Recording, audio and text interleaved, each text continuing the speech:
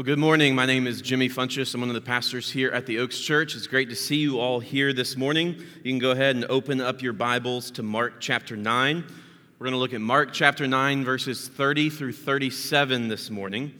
Whenever you read the Gospels, one important thing that you should be looking out for is location. Where is the action taking place? The Gospel of Mark began with Jesus' ministry in a place called Galilee, sort of up north in Palestine and Israel, near the Sea of Galilee. And so the first half of the Gospel of Mark is in Galilee. But then at the end of Mark chapter 8, Mark begins to do something with location. He says that Jesus begins to travel south. Now, the interesting thing about Israel geography, if maybe there is something interesting about Israel geography, is that back in the day, they didn't have north, south, east, west maps like we would conceive of them. And so they would really think about topography. And so while Jesus would have been traveling south to Jerusalem, he would be going up in elevation to get to Jerusalem. So often in the Gospels, whether it's Mark or one of the others, you will hear about how Jesus is going up to Jerusalem, despite the fact that he's moving south. He's going up in elevation to Jerusalem. And what the gospel authors do with location and geography is that they sort of build suspense. That's what Mark is doing whenever he talks about the location of where Jesus is. Because ultimately, Jesus is going somewhere. When we talk about location, he's going from Galilee down south to Jerusalem, but he's going up to Jerusalem really for a purpose, for a specific end. Of course, we know that he would go to Jerusalem to face the cross. Even in the geography of Mark, we see the gospel. We see that Jesus had a purpose, and we see that even today. So, without further ado, let's go ahead and read, beginning in Mark chapter 9, starting in verse 30. We'll go ahead and just read from 30 to 37. God's word says this: They went on from there and passed through Galilee, headed south. And he, Jesus, did not want anyone to know, for he was teaching his disciples and saying to them, "The Son of Man is going to be delivered into the hands of men, and they will kill him. And when he is killed, after 3 days, he will rise." But they did not understand the saying and were afraid to ask him. And they came to Capernaum, and when he was in the house, he asked them, "What were you discussing along the way?" But they kept silent, for on the way they had argued with one another about who was the greatest. And he, Jesus, sat down and called the 12, and he said to them, "If anyone would be first, he must be last of all and servant of all."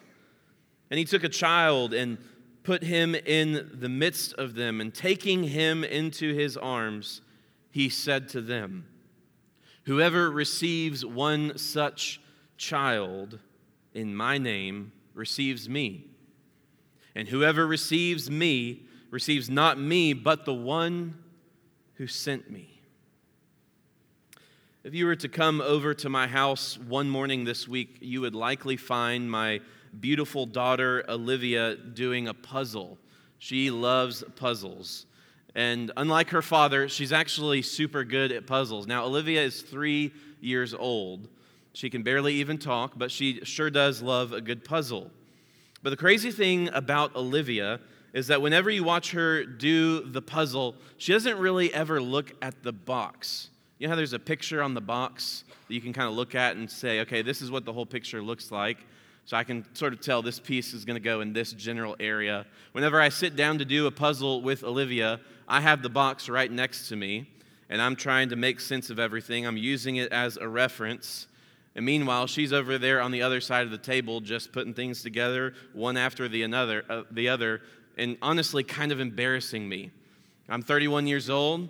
I feel like I'm a pretty smart guy, but my 3-year-old daughter is absolutely schooling me when it comes to doing a simple puzzle. But she just has a knack for finding pieces that fit together. Before you know it, she, at the age of 3, has completed a 200-piece puzzle all by herself with very little help from me. She's probably teaching me more than I'm teaching her. It really is something that's incredible. Well, this passage that we see in Mark was really honestly somewhat of a puzzle to me for most of the week. I think it kind of seems simple enough. Really, there's two parts. Jesus foretells of the passion that would be to come. And then after that, he has this discussion with his disciples about what it means to be great. There are two scenes. They seem straightforward, but the thing that I kept on coming back to throughout the week as I studied was, how did these two passages fit together? Should they be sort of two different sermons? Because the first part really is very straightforward. Jesus is foretelling of his death, burial, and resurrection. And then this second part, we see that they go to a completely different place. And then Jesus talks and disciples his disciples about what it means to be truly great. And I just kept thinking to myself, I don't know how these things fit together. In fact, if you read commentaries, there are many scholars who would say the same. They say that Mark chapter 9 in particular, about halfway through the rest of the chapter, is one of the more difficult chapters to sort of make sense of structurally. Some of the passages sort of seem like they aren't related to one another, that Mark maybe just threw them in there. But of course, we know that not only was Mark the author who was thinking and strategically putting this together, but he was inspired by the Holy Spirit. And these stories are next to each other for a reason. And as I studied this passage all week, the pieces of this passage's puzzle began to be pieced together. Little by little, I began to catch a glimpse of the entire picture. Toward the end of the week, I began to almost see the reference picture on the box. And that's what I hope that each of you will experience this morning. My hope for us is that as we come to this passage, we're going to see the pieces sort of come together slowly but surely in such a way that you begin to take a step back and look at the entire puzzle and see that there's a big picture and Mark is doing something here. And we're going to begin putting these pieces together by looking at the two scenes of this passage.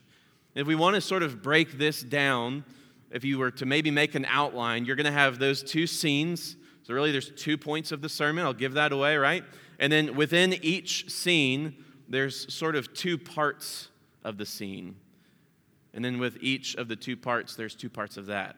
A lot of twos today. We're going to look at these things in order here. So let's begin by looking at the first scene in verses 30 through 32. We see Jesus speak about his death and resurrection now for a second time. Jesus foretells of his death and resurrection for a second time here in these first couple of verses. Now, this might seem like deja vu to you to see Jesus predicting his death and resurrection, because it was just 1 chapter ago that Jesus predicted his death, burial, and resurrection for the very first time in the Gospel of Mark. You see that in Mark chapter 8, verses 31 through 38. If you missed that week of Terry Lee preaching, you can go back to our YouTube channel and you can watch that sermon. But it wasn't that long ago that Terry Lee was preaching on basically the same exact thing. Jesus said then that he would die, that he would rise from the dead. And then do you remember what happened? This message sort of shocked the disciples. Jesus told them this beautiful truth that he was going to give his life for them and be raised to life. And what does Peter say? Lord, you don't know what you're talking about. How dare you say, Jesus, don't say that. And Jesus looks Peter in the eye and he says, get behind me, Satan. That was shocking.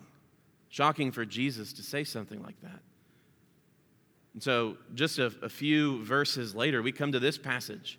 And here Jesus is again predicting his own death. The Son of Man will be killed. He will be raised after 3 days' time.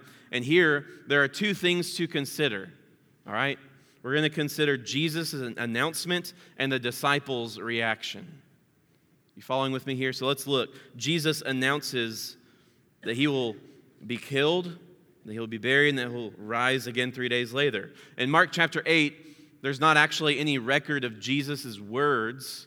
It just says that he was teaching his disciples that he would suffer many things. that he would be killed, that he would be raised to life. But here in the following chapter, Mark records the words of Jesus explaining the very same thing. Look in verses 30 and 31. It says that he would be delivered into the hands of men and killed, but then after 3 days' time, he would be raised to life. Now, there's two things that we should look at in Jesus' announcement. Okay, I know we're going deeper here through the outline, but stick with me. When we look at what Jesus says here, there's two things we should take note of. The first is the play on words that Mark gives us here. Do you see that? In the first part, we see Mark write, the Son of Man will be delivered into the hands of men. Man, men, same word there in the original text as well. The Son of Man. Now, Jesus has a lot of titles. Why would Mark use this one? Mark uses this title because he wants to sort of give a play on words. The Son of Man. That title goes all the way back to Daniel chapter 7 in the Old Testament, that this Son of Man is going to be the Messiah. He's going to make everything better. He's going to make all things new. This Son of Man, the expectation would be that he's going to come and rule. He's going to destroy. He's going to do everything, right? No, the Son of Man will be handed over into the hands of men. That should amaze us. If we take a second to think about that, we should be amazed by that. The Son of Man, the second person of the Trinity, the Word who took on flesh and dwelt among us, the one who is not only present, but who is also active in creation, breathing everything into existence, the one who created you and me, the one who has everything, has all sovereignty over all of our movements, of our being. That Son of Man will be delivered over into the hands of men. The Son of Man will be given over to the very creatures that he created. Let me ask you, does that truth just make you marvel? There's a lot of sensational things in our world today that will make us marvel and be shocked. But does that truth make you marvel this morning? That Jesus created us, but that he would be delivered over into our hands to be put to death. In just a few weeks in Mark chapter 12, we're going to read the parable of the wicked tenants. In that parable, Jesus paints this picture of this exact idea. There's an owner of the vineyard, and he leases out the vineyard to these tenants, but the tenants are wicked. And so when harvest time comes, the owner of the vineyard sends some messengers to collect on the harvest. But the tenants, because they're wicked, they beat these messengers up and send them back. They want to keep everything for themselves. They think that they're the owners of the vineyard. And then the owner of the vineyard says, you know what? They'll listen to me if I send my son. So the owner of the vineyard sends his son to these wicked tenants. And they don't just beat up the son. No, they kill the son. And that story, just even as a parable, shocks us. But does it shock us that that actually happened with the second person of the Trinity? This shocking reality that Mark hints at here in Mark 9 is that God sent his only Son into the world to bring salvation, to bring restoration to all things. And yet, because of our sin, we see Jesus as the enemy rather than the Savior that he truly is. This morning I wonder, do you see Jesus as a Savior? If you're here this morning, let me implore you, do you see Jesus as a Savior? Do you know him as Savior? Or is Jesus more of an inconvenience? See, something in life that we really don't want to be sort of thrown off by. He's just sort of an inconvenience to us. He disrupts our life. He doesn't save us. In this prediction of Jesus' death, we see this announcement and this crazy idea that the Son of Man will be given over into the hands of men. This play on words here. But we also see a second thing if we look closely. Now, I do want to say here, the second thing that we're going to see if we look closely does require a little bit of a grammar lesson. Now, I know that when I say that, many of you are tempted to check out. You say, I haven't had to worry about grammar in many years, and I don't want to worry about it right now. But before you fall prey to the temptation to fall asleep at the mere mention of grammar, let me just ask you, stick with me. Because the beautiful thing about the Bible is that even in the grammar, we can catch a glimpse of the gospel. In verse 31, there's a verb there, going to be delivered. Do you see it? Look down in verse 31.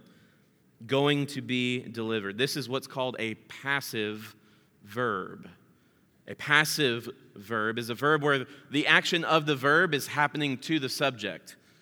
A normal active verb is just the dog ate the food. The dog was the one that was doing the action of the verb. A passive verb is when the action of the verb is happening to the subject. So the song was sung, right? The house was painted. The Son of Man is going to be delivered. You see how it's a passive verb. Now there's really a couple different ways that you can interpret a passive verb. You can look for the one who is doing the action. Who is the one who is delivering over the Son of Man? Who's the one who's doing the action of this passive verb? And really there's two ways to think about it. It could be Judas, right?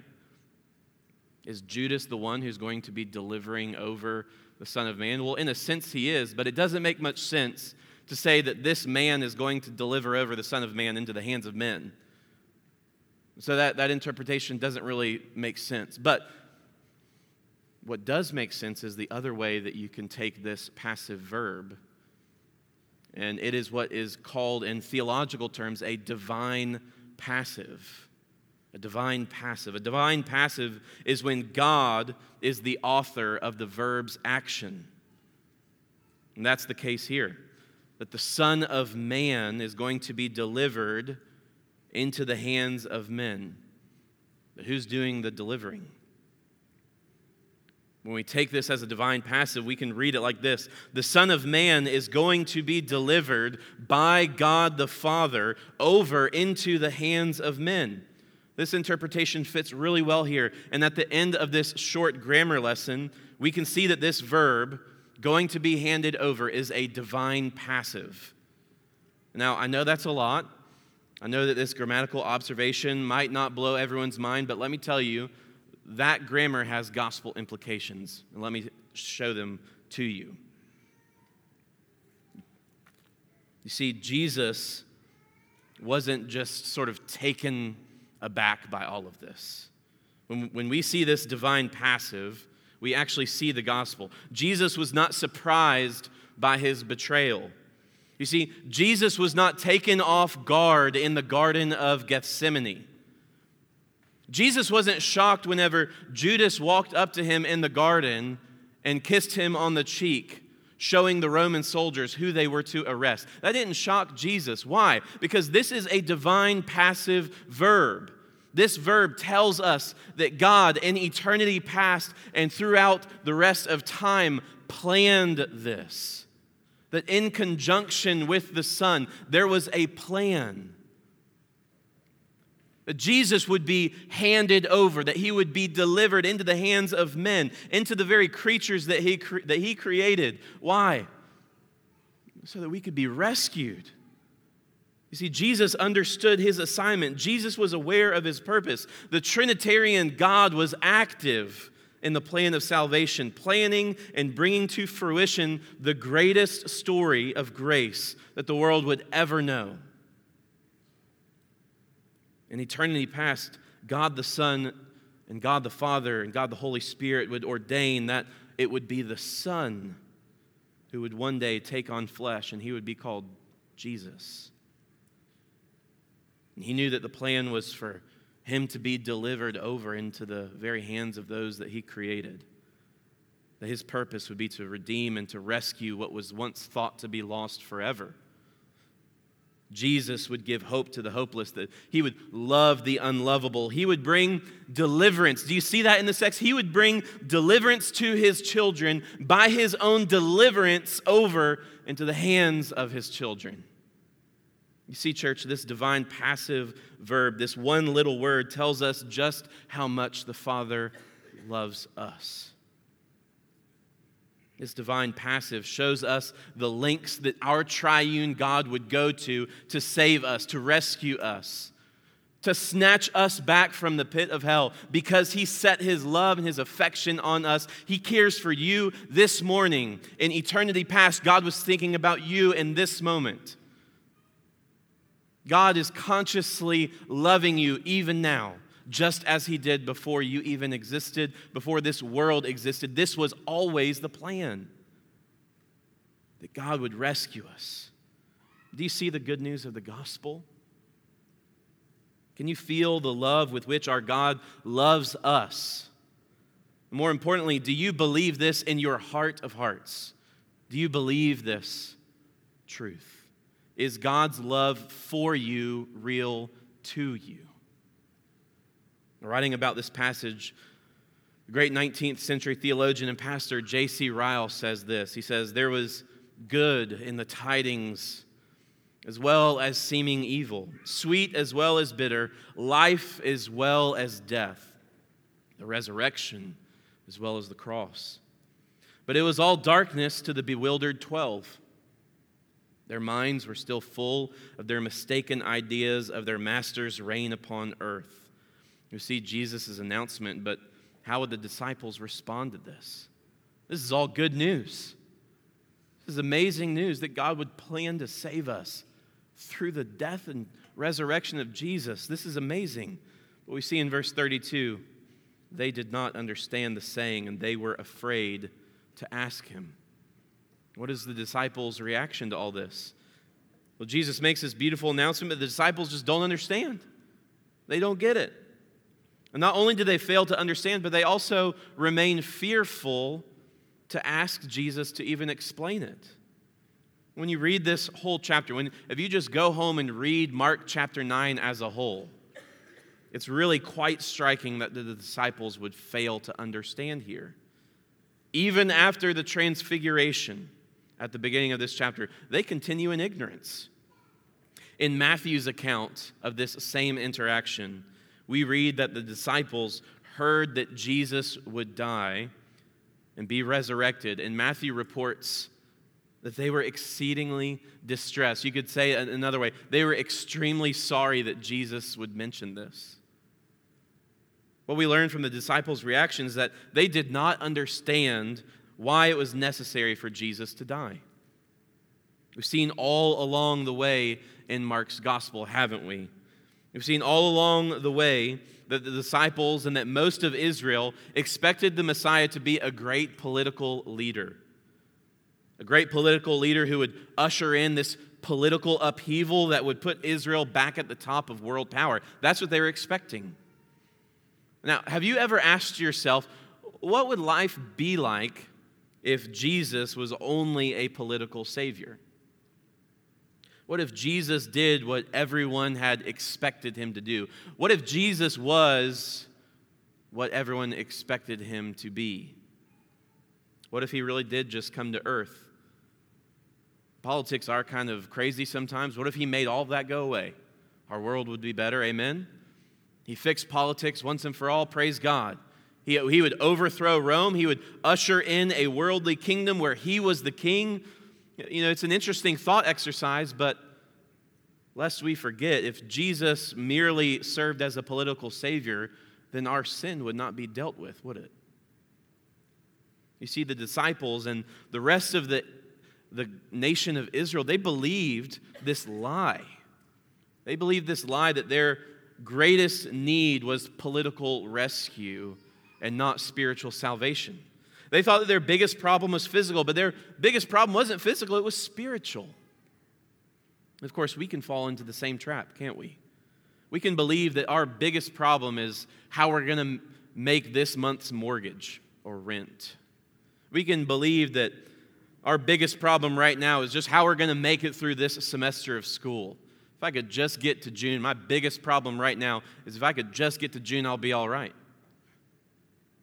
We can believe that our biggest problem is the potential for World War III. We can believe that our biggest problem is an ever-degrading economy. And you see, when we believe, get this, when we believe that our biggest problem is physical, we will then desire that Jesus would be the Savior that we think we need. Instead of seeing Jesus as our spiritual Savior, we will long to see Jesus as our economic Savior or our academic Savior. We don't see him for who he really is, a spiritual Savior. Just like the disciples, we can fall into the temptation to just only look to Jesus when we want our worldly problems to be solved. But we can neglect the fact that our biggest problem is the problem that he's already dealt with on the cross. Jesus tells the disciples how he's going to solve the world's biggest problem. And rather than responding in gratitude, they respond in ignorance. You see, the disciples understood just enough to be afraid to ask to understand more. The disciples knew just enough that they were afraid to ask to understand any more. Are we like that? How do you see Jesus this morning? Who is Jesus to you? I fear for the Christian church in America that Jesus, for so many people, is a mere addition to an already pretty good life. That rather than being Lord of all, rather than being Lord of our checking account, rather than being Lord of our calendar, rather than being Lord of our family, rather than being Lord of school, rather than being Lord of our relationship, that he's just something nice that we do once a week. We show up. There's great people here that look like me. There's donuts in the lobby. There's coffee. There's good music. He's a good addition to my otherwise good life. Is that how we view Jesus? Or is Jesus your Lord? If Jesus is your Lord, then your life will look fundamentally different than the world around you. If Jesus is your Lord, then your calendar, your checking account, your relationships, your family, your school, all of those things will be fundamentally changed forever. Who is Jesus to you? These first few verses contain this beautiful, beautiful picture of the gospel. But they also contain a tragic misunderstanding of the Messiah's message. And then, ever so suddenly, our gospel author moves to the next scene. Verse 33, and they came to Capernaum. When he was in the house, he asked them, "What were you discussing along the way?" But they kept silent, for on the way they had argued with one another about who was the greatest. And he sat down and called the 12, and he said to them, "If anyone would be first, he must be last of all and servant of all." And he took a child and put him in the midst of them. Taking him into his arms, he said to them, "Whoever receives one such child in my name receives me. And whoever receives me receives not me, but him who sent me." We see in this second scene of our story the disciples arguing over greatness. The disciples argue over greatness. Mark seems to just switch gears here. He follows Jesus and his disciples to Capernaum, and this second scene has two parts just like the last. We see the disciples' foolishness and we see Christ's meekness. Let's look at the disciples' foolishness real quickly. This is a different scene, but Jesus asks about their journey that had happened in these prior verses. Jesus going up. They came to Capernaum. Jesus asked the question, hey guys, what were you talking about along the way? I heard you guys arguing. What were you guys arguing about? Let me just ask you, have you ever been absolutely caught red-handed for something? Judging from your silence, I would say probably all of you have. We all have been there, right? We are just caught red-handed. It's like someone has us in their sights and we are just, there's no hope for us in that moment. Like if someone ever asks you the question that seems so pointed that you think to yourself, like they know something. They got information from someone else and they know. I'm sure this is probably what the disciples felt like in that moment. You see, they knew what they were arguing about, and when Jesus asks them, you know that Jesus knew what they were arguing about.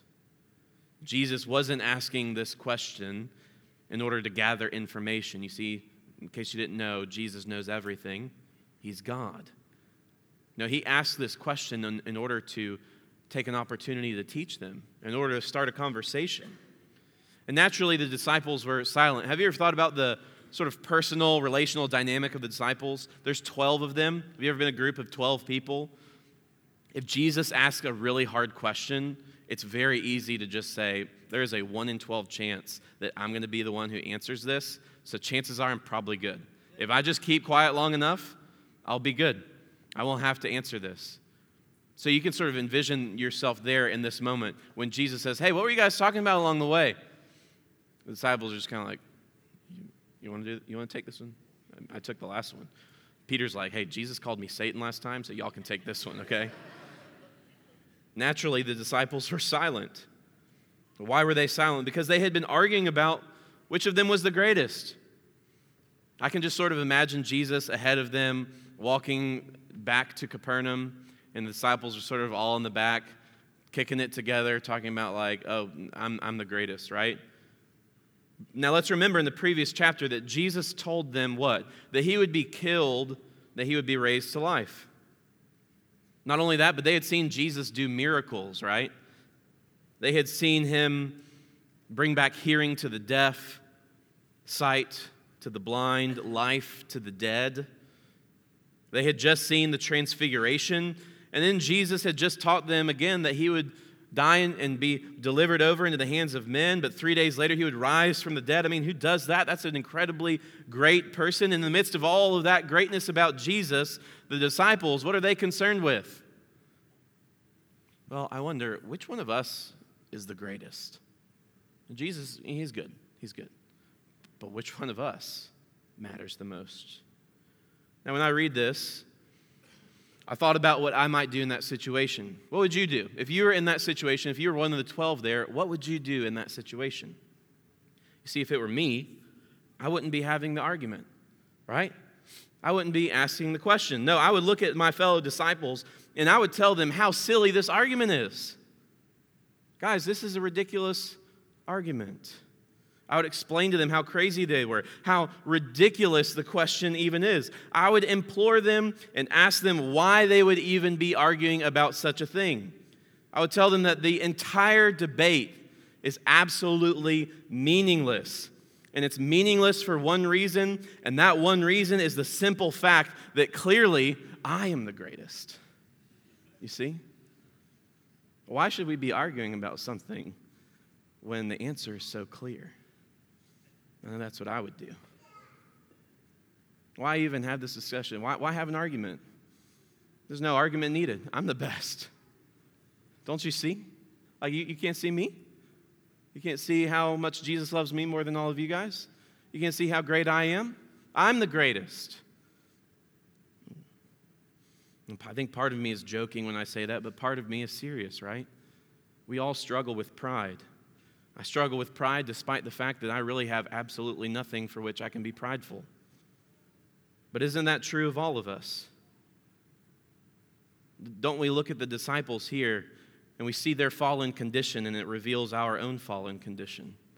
You see, we too, when confronted with the clearest picture of a holy and a perfect God, so often think that we are somehow on his level.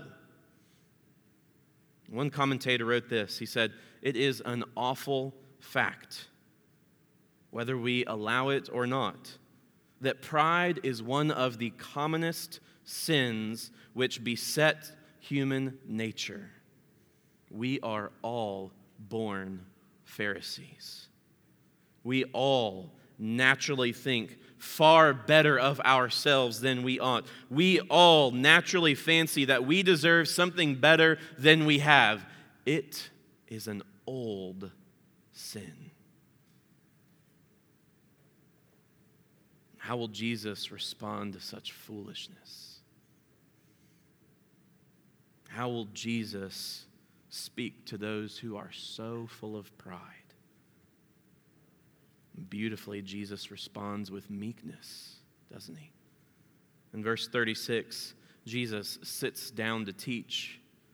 This is how the rabbis taught in that day. The rabbi or the teacher of the synagogue would sit down to teach, and the people would sit around him to listen. Jesus is seated like a rabbi, but his message is far different than theirs. Jesus, with compassion, takes up a child.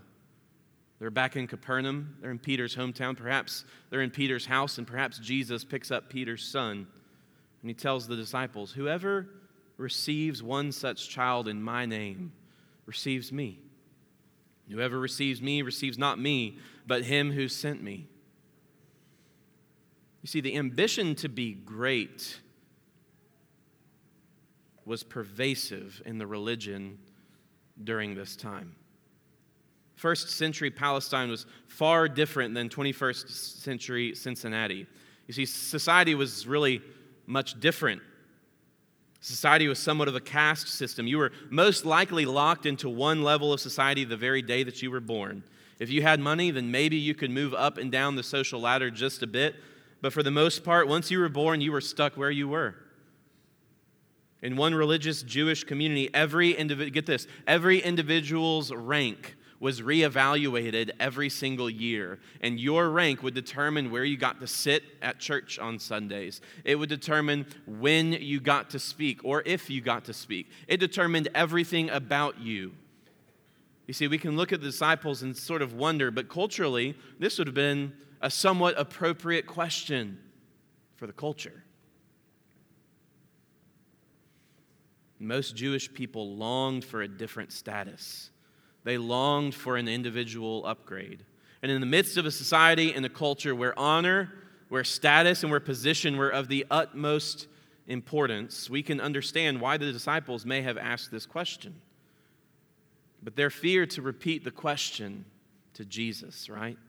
Their fear to repeat the question was proof that they knew that it was a misplaced desire. You see that?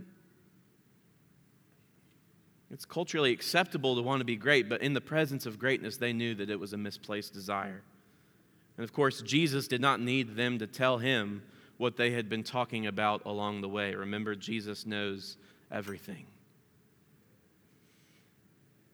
Notice, despite the fact that none of the disciples ever answered Jesus, that Jesus answers their question regardless. And his answer would have been completely radical at that time. You see, children had no status in the first century. When you talk about living in sort of a caste system where you're trying to climb a societal, cultural ladder, children sort of drug you down. They weren't seen in that time like we see them today, where children are sometimes the center of a household. No, children at that time were really responsible for taking more than they could give. They couldn't help you climb the ladder at all. And so to embrace and to love a child was to care for someone else without any expectation of reciprocation. Do you see that? That's what Jesus is saying here. Jesus is calling his disciples to love a child, to receive a child, to love someone when there would be no expectation of reciprocation. But this is what Jesus calls his followers to do. Christians ought to serve and receive people who are socially unimportant. Those who may not upgrade our social standing. Those who might not be the number one overall draft pick into the people of Christ, into the church. Why? Because Jesus came to save those people. Every single verse of this passage reveals some facet of the gospel message to us. Do you see that? We've seen the beauty of each individual verse, like seeing the beauty of each individual piece of the puzzle. But how does it all fit together? How do you put these pieces together and make sense of all of this? What I want to do in our final few minutes is just take a step back and to see what Mark was doing. We've taken all these small puzzle pieces, we've put them together one by one, but I want us here at the end to see the main point of this passage. What is the main point of all of this? I want us to look at the proverbial picture on the box. We have two seemingly unrelated scenes, right? Jesus foretells of his death and resurrection. And then Jesus tells his disciples that true greatness is found in being a servant. See where I'm going? The question becomes, how are these two passages related? What is Mark teaching us here through the inspiration of the Holy Spirit? These two passages seem unrelated until you realize that the first is an example of the second. Do you see that? the first part is an example of the teaching of the second. The truest picture of a humble servant is seen in the cross. Jesus tells us that whoever wants to be the greatest will have to humble themselves to become the least. Whoever desires to be first will have to be last. Whoever longs for prominence must become a servant. And if this is true, church, then we have to ask, is there one more humble than Jesus? Is there any greater picture of humility than the Son of God taking on flesh and condescending to dwell among those creatures that He created? Is there any greater humility than humbling oneself to the point of death, and that death on the cross? True greatness is humble. Those who desire greatness must be last of all and servant of all.